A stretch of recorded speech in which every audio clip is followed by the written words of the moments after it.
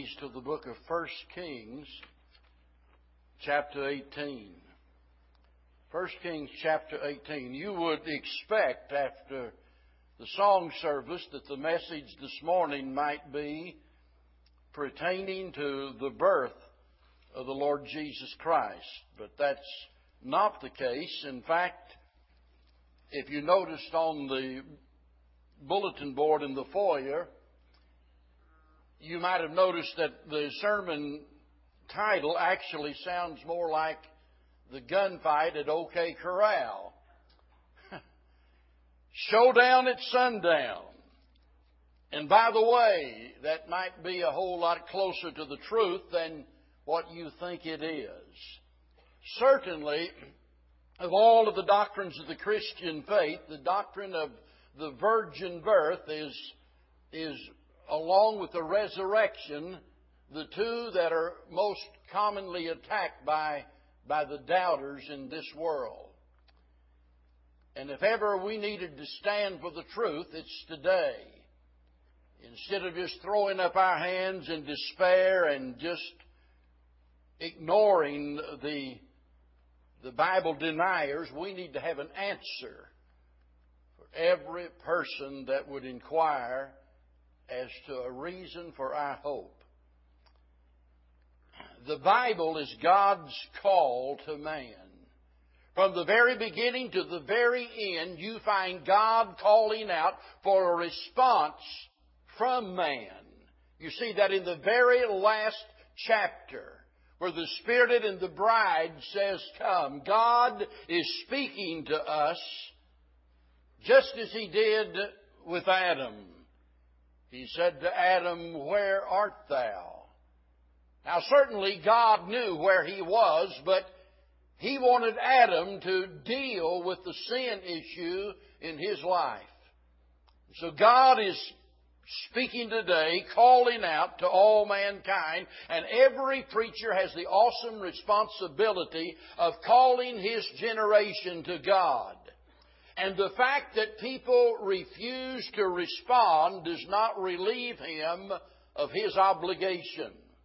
Sometimes preachers just decide in their heart, what's the use? I mean, I think if my memory serves me correct, and it does not always do so, I think I can remember having said at some low points in my life, I might as well have just preached Mary Had a Little Lamb and then just dismiss the congregation.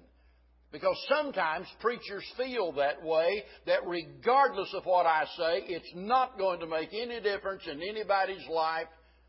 I'm just kidding myself. Now, it's Satan that puts those thoughts in the preacher's mind, but the preacher needs to be alert to the fact that our responsibility does not rest upon the response of the people, but rather upon our obligation to God. Now, in our text here, we find a man who did his duty under the very toughest conditions. Remember, it had not rained for 3.5 years. And here we see that he is about to face Ahab, the most wicked king that Israel had ever had. And he's about to face Ahab and 850 false prophets. Showdown at sundown. Let's notice what happened. Beginning in verse 17, we see the conflict. And it came to pass when Ahab saw Elijah, that Ahab said unto him, Art thou he that troubleth Israel? And he answered, I have not troubled Israel, but thou and thy father's house, in that ye have forsaken the commandments of the Lord, and thou hast followed Balaam. Now therefore send and gather to me all Israel unto Mount Carmel, and the prophets of Baal 450, and the prophets of the groves 400, which eat at Jezebel's table. So Ahab sent unto all the children of Israel, and gathered the prophets together unto Mount Carmel. Now remember, it has not rained for about 3.5 years. And upon this meeting, which is amazing in itself, that Ahab, who had been looking to kill Elijah, had been hunting him down, is now engaged in a conversation with him. So here are the two in dialogue as to the problem that existed in the nation. The cattle are dying, the crops won't grow, the people are hungry. 3.5 years of no rain has taken its toll upon the people, and Ahab is blaming the preacher for the condition in Israel. But I want you to notice that Elijah is quick to point the finger of blame where it needed to be. He said there in verse 18, he says, "Here's the problem, king. Ye have forsaken the commandments of the Lord, and thou hast followed Balaam." Now, notice, Elijah did not say, "I'm okay, you're okay." And nor was he trying to win friends and influence people. That tough old prophet stood in the king's face and boldly proclaimed the truth, describing the nature of the problem, which was rebellion and apostasy. We live in an age of much confusion today, and we hear all kinds of explanations as to why things are as they are. And even in religious circles, there's a lot of bewilderment, and some people tell us, the Bible's just no longer relevant to our times. And others tell us that the church ministry ought to be more of a social nature than it is just about spiritual things and preaching. And so they tell us that what we really need are new methods today instead of old-fashioned Bible preaching. So they've got all kinds of ideas, but the real root of our problem is exactly the same as it was in that day, and that is that we have forsaken the commands of God. We are in rebellion against God, just as Israel was in that day. We've sinned. God has shut up the windows of heaven, as it were. We become barren and weak, and churches shrivel up and die, all as a result of that one same problem that they had. We forsake the fountains of living water. We hew out cisterns that hold no water. We are as religious as ever, but we have forsaken the Lord. And what we fail to understand is that we are engaged in a spiritual warfare, and instead of fighting the enemy, we're playing games for the most part today. How serious are you about Christianity? Most people got the idea, well, what's in it for me? I'll guarantee you, when they send you over to Iraq, you don't go over there with the idea that I'm going to Iraq or Afghanistan because of what's in it for me.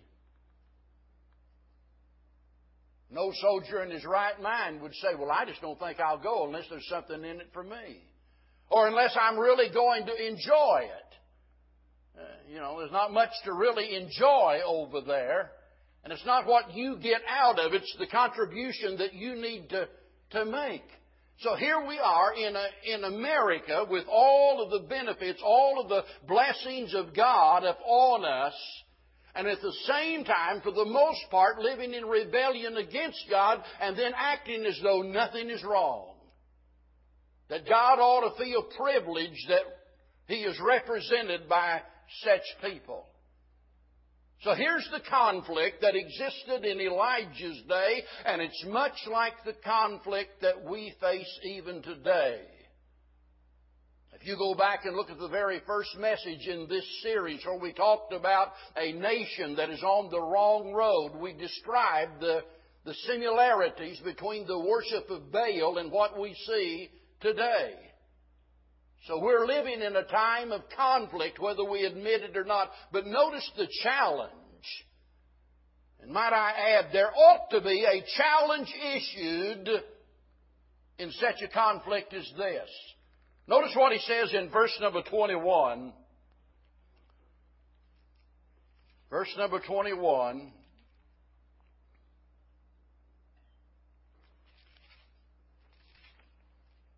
And Elijah came unto all of the people and said, are you listening?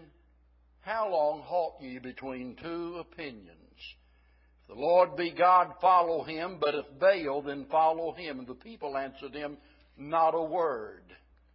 You see, Elijah identified the problem, and then he said to the king, I want you to gather all of the nation together, bring all of the false prophets to Mount Carmel. We're going to have a showdown. Now, it's really hard to imagine that this wicked king would obey Elijah, but he did. Remember, he is in a state of desperation at this point, and I don't know, I've got a feeling that it just might be that he thought Elijah is going to make a fool out of himself. I'll guarantee you one thing, he did not anticipate what happened. Amen. That thought did not enter into his mind. So then the crowd is gathered here, and it's the time now for the pertinent question, and here it is. How long halt ye between two opinions? He says, if the Lord be God, then you ought to follow him. But if Baal, then follow him. This is a call for decision. I'm amazed that they at this time are so indecisive. Remember, they've just experienced God's wrath, His judgment upon their land. The prophets of God are being murdered. And yet here they stand at a crossroads like a calf looking at a new gate as though they don't know what to do. It should have been obvious, don't you think? There are a lot of folks today that are in that same situation. Here they are, having faced the chastisement of God. God has allowed difficulties to come into their life. God has worked providentially to get their attention, to bring them to their senses, and yet here they are wondering what's wrong. And it ought to be obvious. I think more than ever we preachers need to say, here is the way, walk ye in it. Listen, it's not enough to just simply preach a message with a take it or leave it attitude. People ought to be challenged to make the right decision. That's what he's doing. He could have stood there that day and he could have enumerated all of the things wrong with the nation of Israel and just left it at that. He could have concluded that y'all are just getting exactly what you deserve, and he would have been right. But it would have been a big mistake to just stop there with condemning them. He's calling them to make a decision. Now, you cannot force people to change, but we can use all of our power of persuasion trying to get them to do so. That's the major difference between preaching and teaching. It's not that in preaching you're not teaching. I mean, if you're not teaching anything when you're preaching, well, you're not preaching. People ought to be able to learn. But listen, when it comes to preaching, we ought to exhort people to take that information, to take the truth, and apply it to their lives. That's what Elijah is doing. Listen, we need more preachers like that today. That'll stand up on their hind legs in the face of opposition, say, this is the way, walk ye in it, this is what you ought to do. He's not leaving it up to them, saying, now, you all just, decide that however you feel is best. He's pointing them in the right direction. Now, notice, having made this challenge in the face of the conflict, I want you to notice the contest. It begins actually in verse number 22, because he didn't just stop here with the challenge. I want you to notice what happens next. Verse number 22. Then said Elijah unto the people, even I only remain a prophet of the Lord. But Baal's prophets are 450 men. Let them therefore give us 2 bullocks, and let them choose 1 bullock for themselves, and cut it in pieces, and lay it on wood, and put no fire under. And I will dress the other bullock, and lay it on wood, and put no fire under. Now let's stop there for just a minute. Now I want you to notice, he didn't just challenge them and walk off. he initiated a contest, and it's a very simple proposal that he's making. He tells the 450 prophets, false prophets, he said, you prepare a bullock and put it on the wood, put it on your altar, and you start praying to your God. And he said, then I'll do the same. The God that answers by fire will, let that be the God. Now, there are 5 things in this contest I want you to notice this morning. Number 1, issues must be challenged. And we've just seen that in verse 17 and 18. When King Ahab said, you're the problem, he challenged that. The issue was not a lack of rain. The issue was a lack of repentance, folks. Amen. Issues need to be challenged and clarified. Indecision must be challenged. Then verse 21, they're undecided. Here they are. The people are gathered together. They're standing there, and he has made a challenge concerning the decision they need to make. But then in verse 22, all the way down through verse 29, we see that idolatry must be condemned. Let's think about that for just a little while, because this is a showdown, and I want you to notice that whenever the prophets of Baal failed, Elijah did not hesitate to mock them. Now think about this. Here they are, and the Bible tells us, verse number 26, there was no voice, nor any that answered, and they leaped upon the altar which was made. I mean, listen, these guys are trying their best. You talk about emotional, they're really getting emotional now. They're jumping up and down. They're screaming and yelling and doing everything in their power to get the attention of their God, and there's no voice from heaven. There's no fire from heaven, no answer from their God. Now, what should be the response of Elijah? And you hear people all the time say, well, I don't think you ought to ever say anything bad, anything negative about other religions. Now, I'll tell you, listen, we'll talk about it more in a minute. Sin needs to be denounced regardless of what form it's in or who it comes from. But I do have to say that and I might be mistaken, but I can't remember in a sermon getting up and denouncing some denomination or some religious organization and then going out here and poking fun at them. I don't think I've ever done that, and you might be thinking, yeah, and that'd really be wrong to do that. Did you notice what Elijah did? They can't get the fire to fall down from heaven, and he's not just standing there with a silly grin on his face. Notice it came to pass at noon that Elijah mocked them and said, now remember, he's mocking them, cry aloud, for he is a God. Either he's talking or he's pursuing or he is in a journey or peradventure he sleepeth and must be awake. He's mocking them. Now there's a reason why he's doing this. He's doing it simply to get the attention of the people to publicly condemn the sinfulness of these people. And we live in a day and age where we worry too much about being socially acceptable and politically correct. We live in a day and an age where we are afraid to stand up and condemn sin. Now, I realize that we are to be loving, we're to be kind, we're to be tactful, but that does not mean we are to be silent whenever false religions are deceiving us. If I saw a rattlesnake about to, bite one of my children or one of my little grandchildren, I don't care where that rascal is at. He can be in the middle of the living room on that carpet, but when I hit him with a hoe, the blood's going to splatter everywhere. I'm not interested in the mess that it makes. I'm interested in the safety of those children. That's what's important. And anytime, any religious denomination, I don't care if it's Baptist or whoever it is, whatever denominational tag they might have, when they get up and they preach and they teach something that is contrary to the Bible concerning the matter of salvation, and here are people believing their message and being damned as a result of it, don't you expect me to remain silent. You get just as mad as you want to get, but listen, I have a responsibility to condemn sin, and that's what we see in Elijah.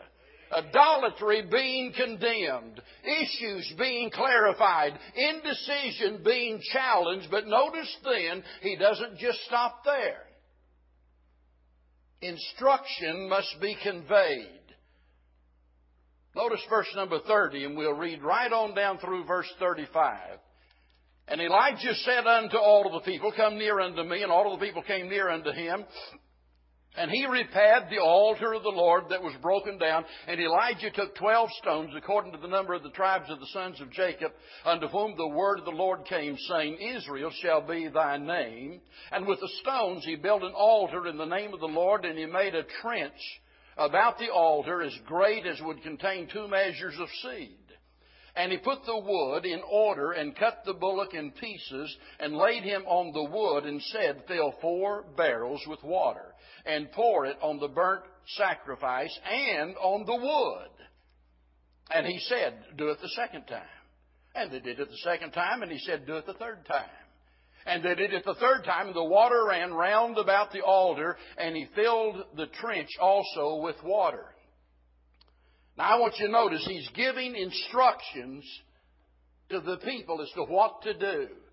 And I've got to admit, it just seems a little bit off the wall to me. How about you?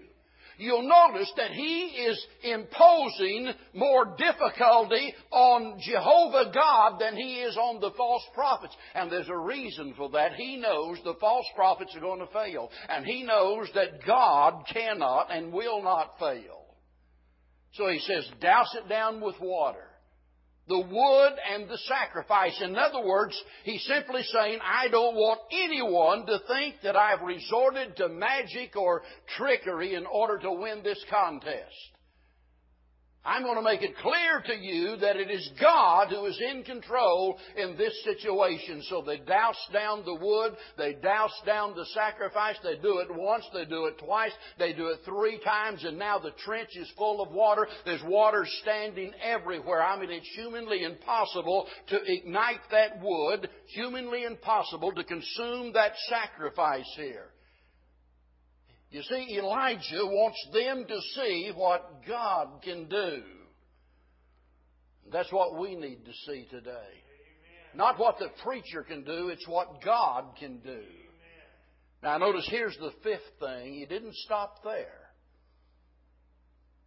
A lot of times you see we organize and we plan and so on and so forth, and we set up the structure and we get things functioning, and here we go, and we just stop there, and that's why we fail. But there's another ingredient that is absolutely essential.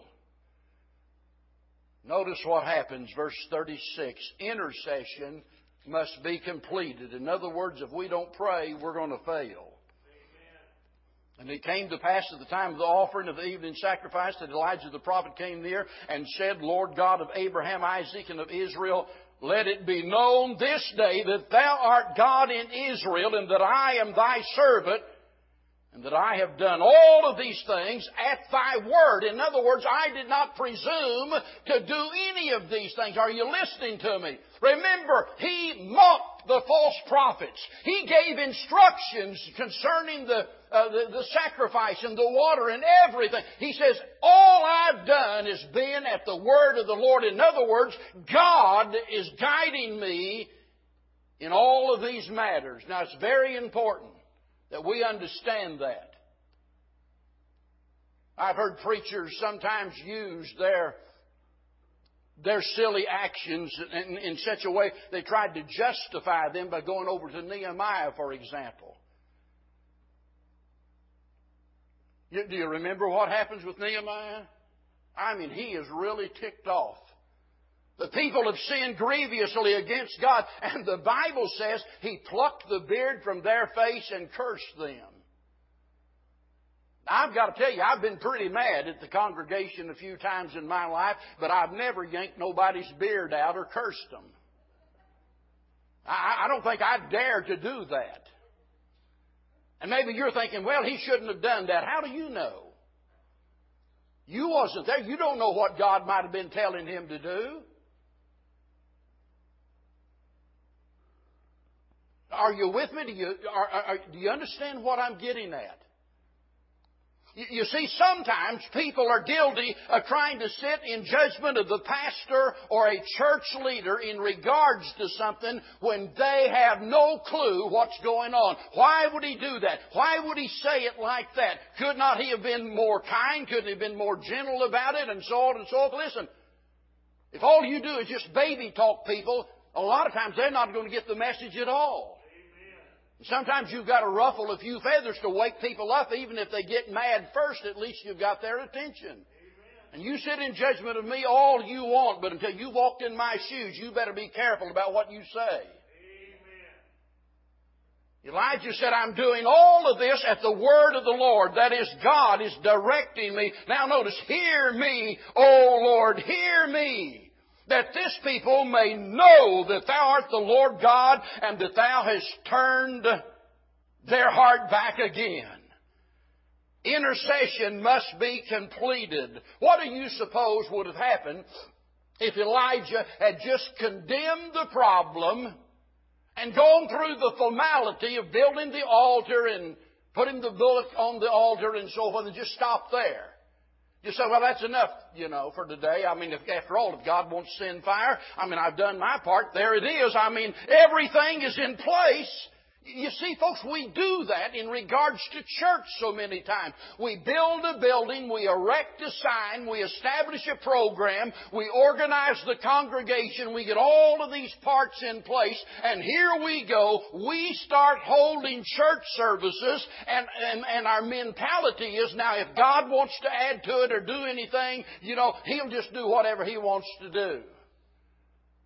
And we just leave it there, on God's doorstep, so as to relieve us of our actual responsibility. So we do all of this religious stuff, and then we fail to pray. And if even we care a little bit, then we wonder, why is it nothing is happening? Nothing's going to happen of eternal value without prayer. Some of you here this morning, no doubt, you want your marriage to be better, but you don't pray. Some of you here, you need a job, but you don't really get serious about prayer. Some of you need help with your finances, but you're not desperate enough yet that you'll start praying on a regular basis. Some of you have got other kinds of problems. Maybe it's your temper, your pride, or whatever it is. Things that you know need to be changed in your life, but you're not at the point you're willing to pray about it. Listen, that's why the fire doesn't fall today. We don't pray. And we're never going to have showers of blessings and the rainfall that we need unless we pray. We can't survive by just talking about things that God has done in the past. All morning here I've been talking about Elijah, the man of God. And we're talking about this wondrous thing that God is about to do. And we look back, as well we should, with great admiration upon Elijah. And sometimes, we just think, well, that's all there is to it. That's the end of the story.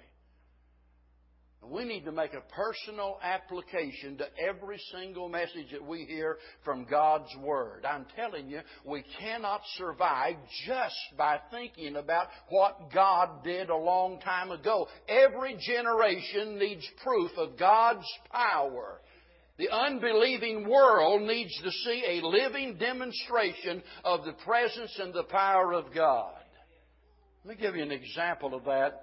When Paul was writing to the church at Corinth concerning their various problems, I want you to notice what he says in chapter 14. We're not going to get all often to deal with the tongues issue and so on and so forth, even though that is the context of all of it. But I want you to notice that he tells them that if they do things God's way, what the result will be. Verse 24, chapter number 14.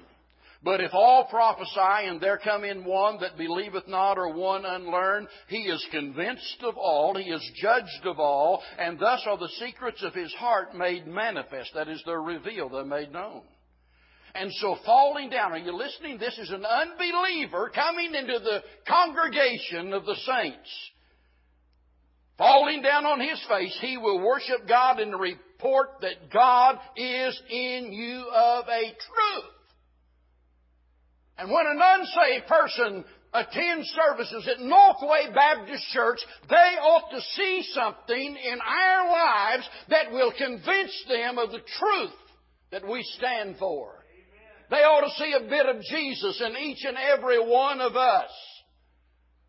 Something about the power of God in each and every one of us.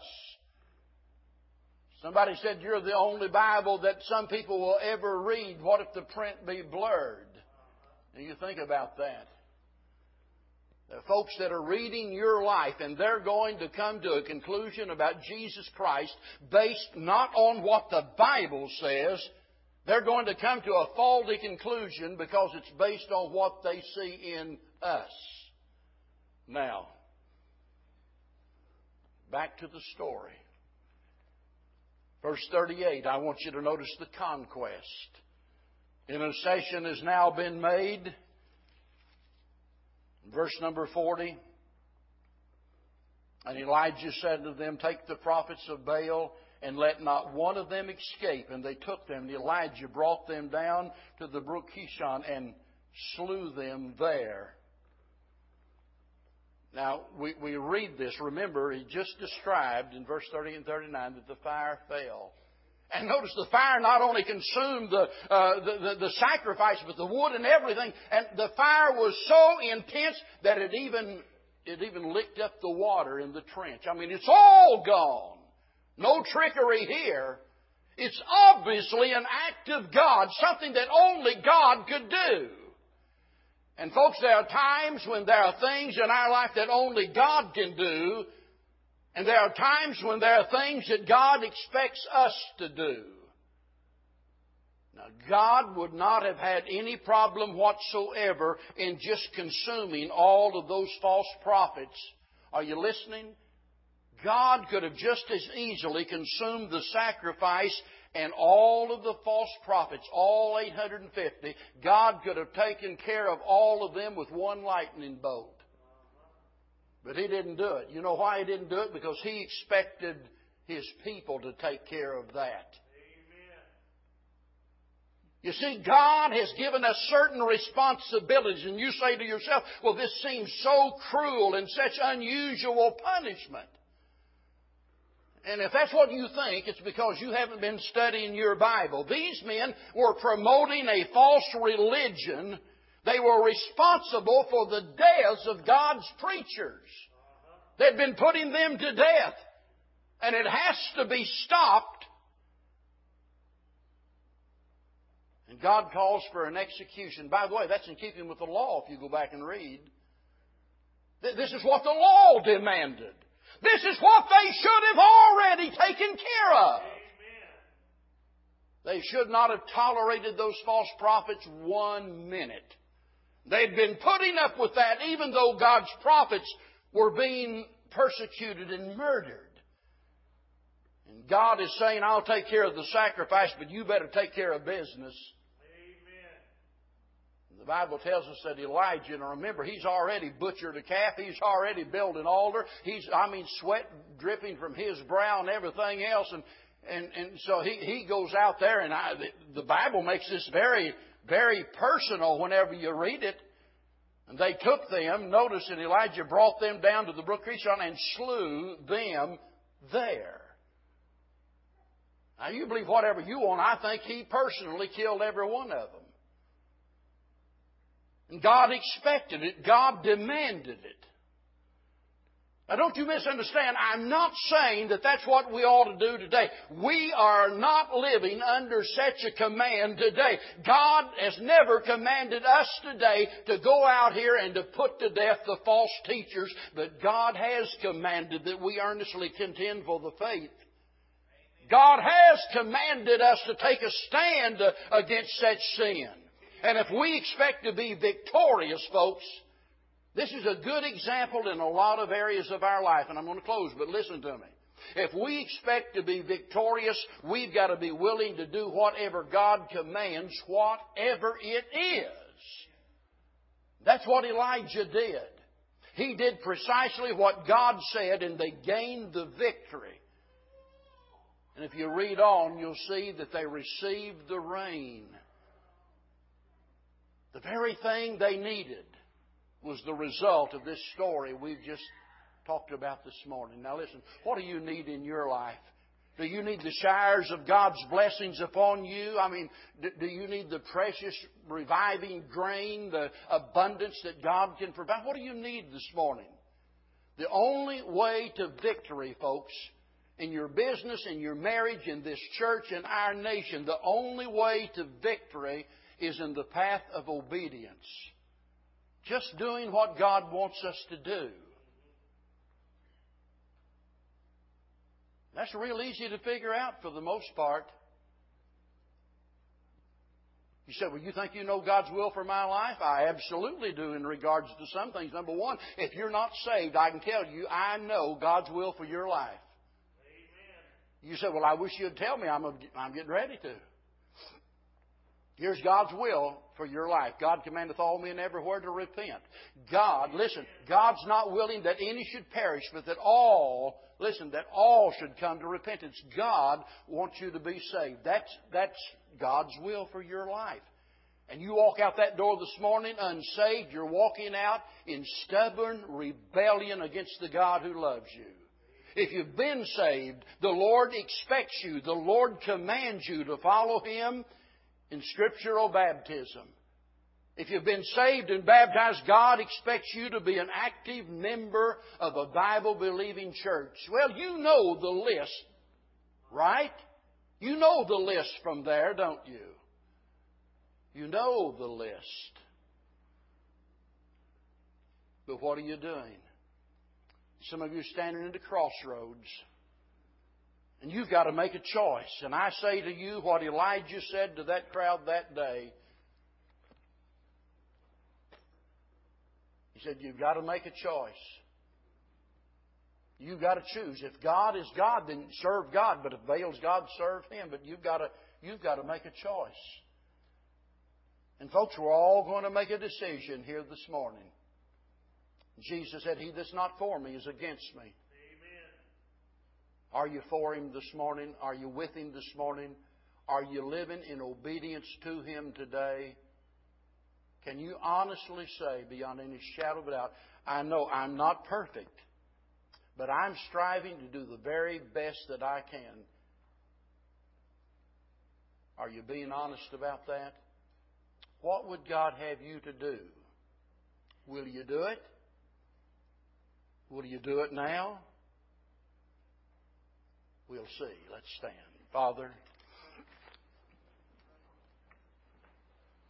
help us this morning to make a personal application to our lives. Help us, Lord, this morning not to sit in judgment of our brother and sister sitting next to us, or our spouse, or our children, or our parents. Help us, Lord, to take a good, long, hard look at our life. And may the Holy Spirit help us to understand exactly what you want us to do. And Lord, help us to not delay any longer. In Jesus' precious name we pray.